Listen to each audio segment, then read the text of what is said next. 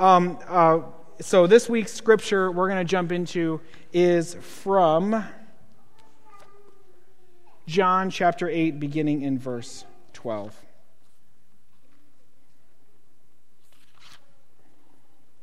Jesus spoke to them, saying, I am the light of the world. Whoever follows me will never walk in darkness, but will have the light of life. Then the Pharisees said to him, You are testifying on your own behalf. Your testimony is not valid. Jesus answered, Even if I testify on my own behalf, my testimony is valid, because I know where I have come from, and I know where I'm going. But you do not know where I have come from or where I'm going. You judge by human standards. I judge no one. Yet even if I do judge, my judgment is valid, for it is not I alone who judge, but I and the Father who sent me. It is your law, in your law it is written that the testimony of two witnesses is valid. I testify on my own behalf, and the Father who sent me testifies on my behalf. Then they said to him, Where is your Father? Jesus answered, You know neither me nor my Father. If you knew me, you would know my Father also. The word of the Lord. Thanks be to God. So we're in the last week of this. It's just a phase series, and we've been talking about phases are times in a kid's life when you can change their future. There are just times when you can show up and you can influence some of the opportunities that you have to be able to make them, to help them go on the ways that we hope that they will get to be a part of. There are these moments because kids have predictable phases and they are different at different times. And I'm sorry the yellow one's not going to show up very well, but we'll do our best. But we've been sharing some of these phases over the last couple of weeks, and I wanted to share the last few we haven't gotten to. So the phase that is age 3 to age 4 is this. The phase when anything can be imagined, everything can be a game, and one curious preschooler wants to know why. Over and over again, why? 4th and 5th grade, the phase when friends are best friends, games are for competition, and your confident kid will insist, I've got this. I've heard that a few times in my house recently. Okay, the next one is 9th grade. 9th grade is the phase when friendships shift, grades count, and interests change so often that your teenager will have to explain, this is me now. And finally, 12th grade. The phase when your emerging adult pulls away, gets closer, does things for the last time, and you both start asking, what's next? You see, there are different phases, and there are predictable things that are going to happen in different phases over and over again. And the question is, how do we leverage these things? And so I want to start with an important thought. The most important person in the faith and life, and the most important person to the faith of your child is, that's the next slide, Phil. The most important person to the faith of your child is, and when we ask this question, the answers almost always come back from adults. It's pastor, it's Sunday school teacher, it's small group leader in confirmation, it's all these different people. But I need you to hear this, and this is really important. The answer to this question, the most important person to the faith of a child is their parents. It's always their parents. When we started this year, when we started our confirmation year or our Student Connect year this year, I got together with all the small group leaders, and I handed them a little bucket of marbles. Maybe you've heard of the marbles. We'll talk about those in a minute. But I handed them a little bucket of marbles, and I said, there's about 25 of them in here, because you're going to spend about 25 hours with these kids this year. And more than likely, that is about how long kids are going to be a part of this. A highly committed youth is going to spend about 25 hours learning in church a year. By the way, that's out of 8,760 hours. Even in your least connected phases with your kids, you get to spend, when you're a mom and dad, you spend almost 1,000 hours a year with your children versus the 25 they spend here learning and maybe another 50 in worship. 8,760 hours in a year. And so what happens is the reality we need to remember is that parents have a unique place in influencing their kids over and over again. When you have little kids, you have their undivided attention. Once you give them keys to a car, parents who have kids at this age, you no longer have that undivided attention, but you can still get some of it back. by buying them food and hanging out with them and putting a theater in your basement. Not that we tried that in our house recently, but we're trying it in our house because hopefully they'll come home and hang out with us. But the reality is that parents can influence their kids. You matter. But I also want to point something out. That how you influence your kids and where you take them and where you go with them matters to them as well. Which is where we get to this. 2 weeks ago we said, it's just a phase, so don't miss your role. And last week we said, it's just a phase, so don't miss this week, that those hours you have with them matter. But this week we want to talk about this. It's just a phase, so don't miss Sunday. Don't miss Sunday. Because it's really important to think about, what does it mean to gather as a community? And what does it mean for a kid to be a part of a community like a church? And so in order to describe what we're trying to do, we use a picture, and it's a really simple picture. It's a picture of two things. One is home. And when we talk about home, we almost always use the color red. Because a home is the place that God has designed where a kid can experience unconditional love better than anywhere else in their lives. It's not going to be perfect. We're not going to get it right all the time. Parents, you're going to lose it and yell once in a while. It's going to happen. Or maybe you're just going to get really, really silent. And if you do that throughout your life, your kid's just going to think that that's how people yell at each other.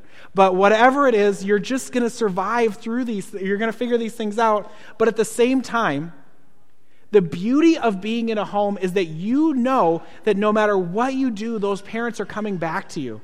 That family's coming back to you and they want to be a part of your life. The home is what God has designed to show us unconditional love. And kids need to hear that. But there are other things in our world that we need to hear. And this is the thing we represent with yellow, which is the church. Yellow is the color of light. If home is red and that's the color of love, yellow is the color of light. And we believe that the church is uniquely designed to reflect the light of Christ. That we can see what Jesus is doing more clearly in the church than maybe anywhere else in the world. There's lots of different places that we see it. But if we think about the church, and maybe not so much the church building, but the people who make up God's family as a church, that is where we see the light of Christ reflected in amazing ways. Here's what Jesus said to his disciples. Again, Jesus spoke to them saying, I am the light of the world. Whoever follows me will never walk in darkness, but will have the light of life. Jesus says this, He is light, and we are made to walk in His light and to shine His light. It's a reflection. It's why we use candles when we do baptism. That we light a candle and we bring it forward and we share it with you because we want you to know this really important thing. That God's light is reflected through you. In another part in the scriptures that actually says, Jesus is talking about the light that we reflect. He says, no one lights a lamp and hides it under a basket or under a bushel. And we're saying over and over again that God's light is amazing because it is reflected through us and through who we are. In a different part of the gospel, John the Baptist says this, that we have this job together to testify to the light, to share the light. This is the church's job to show the light of Christ in the world. And there is this essential truth that we need to remember because if we're talking about a place that shows the light of Christ, we're talking about kids needing to hear something really important, and it is this. Let's read this together. Every kid is made in the image of God. One of the hardest things to remember as a parent is that all the time your kid is made in the image of God. And the reason it's hard to remember is your kid is also made in the image of you. And when a kid is made in the image of you, they tend to reflect the things about you that you're not nearly as excited about. Have you ever had this happen? You listen to your child make a sarcastic, biting comment to somebody, and you think you shouldn't say that. And your response is that you think, I should also make a sarcastic, biting comment at my child in order that they can understand the pain. And you go, oh no. Have you ever had that oh no moment? The words come out of their mouth, and you hear them, and you go, those words are terrible. And then you hear them out of your own mouth as well, and you go, oh no, oh no. It's hard to see sometimes our kids. It's hard to hear sometimes our kids and the goodness because we live with them so long, we can point out the things that drive us crazy. Maybe we need a community of people who will look at us and say over and over again, your kid is made in the image of God. That kid in your small group is made in the image of God. That kid that is driving you up the wall right now is made in the image of God. It's hard to remember. It's hard to think about in some of these moments that every one of us is made in God's image. And God has created every person for a purpose and to be a reflection of who God is. And we really need a community together that we can support each other and care for each other in that. We give a book to parents when they have a baptism. I was just pointing this out. It's called Don't Miss It. Parent every week like it counts. And it's based on the same thing that our marble illustration that we'll get to is from. And it's about this question. How can we invest in the time that we have with our kids? But Reggie Joyner, who wrote this, gets to a point in the middle of it when he's talking about how important it is to remember that kids are made in the image of God. And here's what he says. When you remind yourself consistently that your kids are made in the image of God, it can change how you see them, how they see themselves, and even how they see God. You should never underestimate a kid's potential to learn, to grow, to build, to innovate, or to simply do something good because they have the ability to reflect their Creator. When you learn to see God's image in a kid, it increases the potential for your kid to see God. When kids begin to understand that they're made in the image of God, they tend to look at the world differently, they tend to look at themselves differently, and they tend to look at each other differently. This one perspective affects how they make decisions, view sex, use technology, relate to parents, see the church, care about people, and trust God.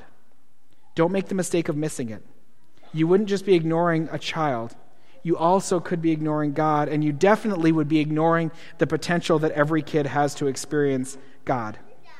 Maybe this is why Jesus was so emphatic one day with his disciples. He knew they needed to remember what they weren't remembering. So he placed a child in front of them, and he firmly reminded them, whoever welcomes one such child in my name welcomes me. It's kind of like Jesus was saying, I want you to treat your kids like you would treat me, and I am God.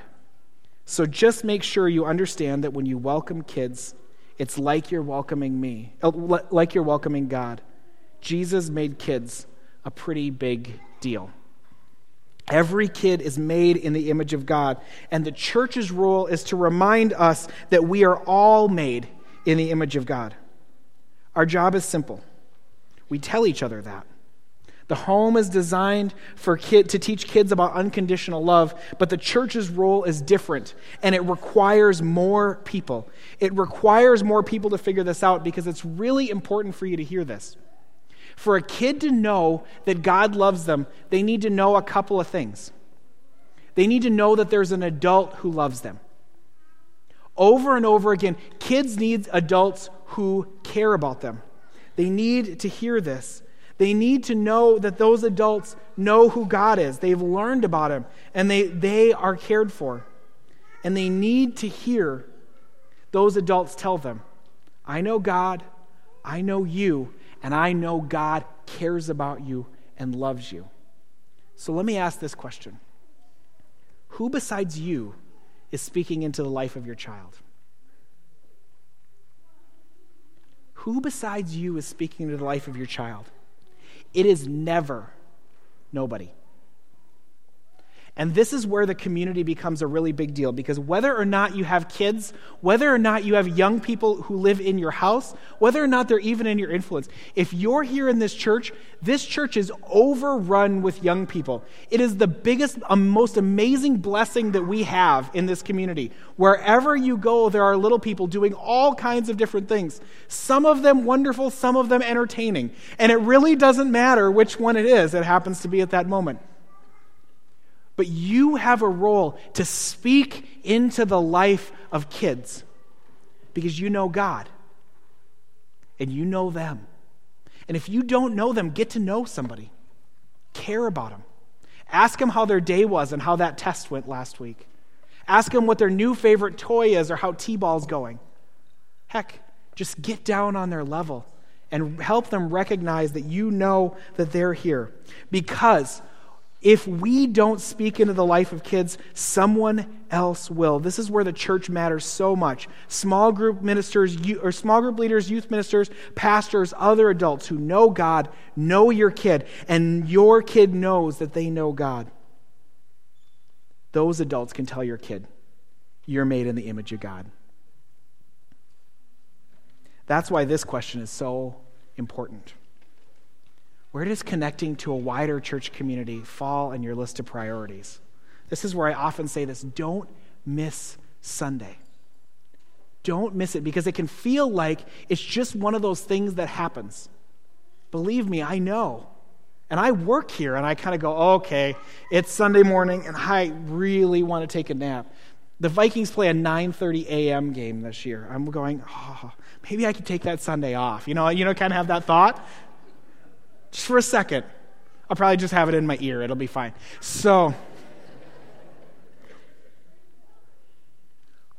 But when we tell our kids, we're going to prioritize this, they begin to see that the message that the church has for them is important. When we say, we can't do that because we have this community that we're a part of and we show up.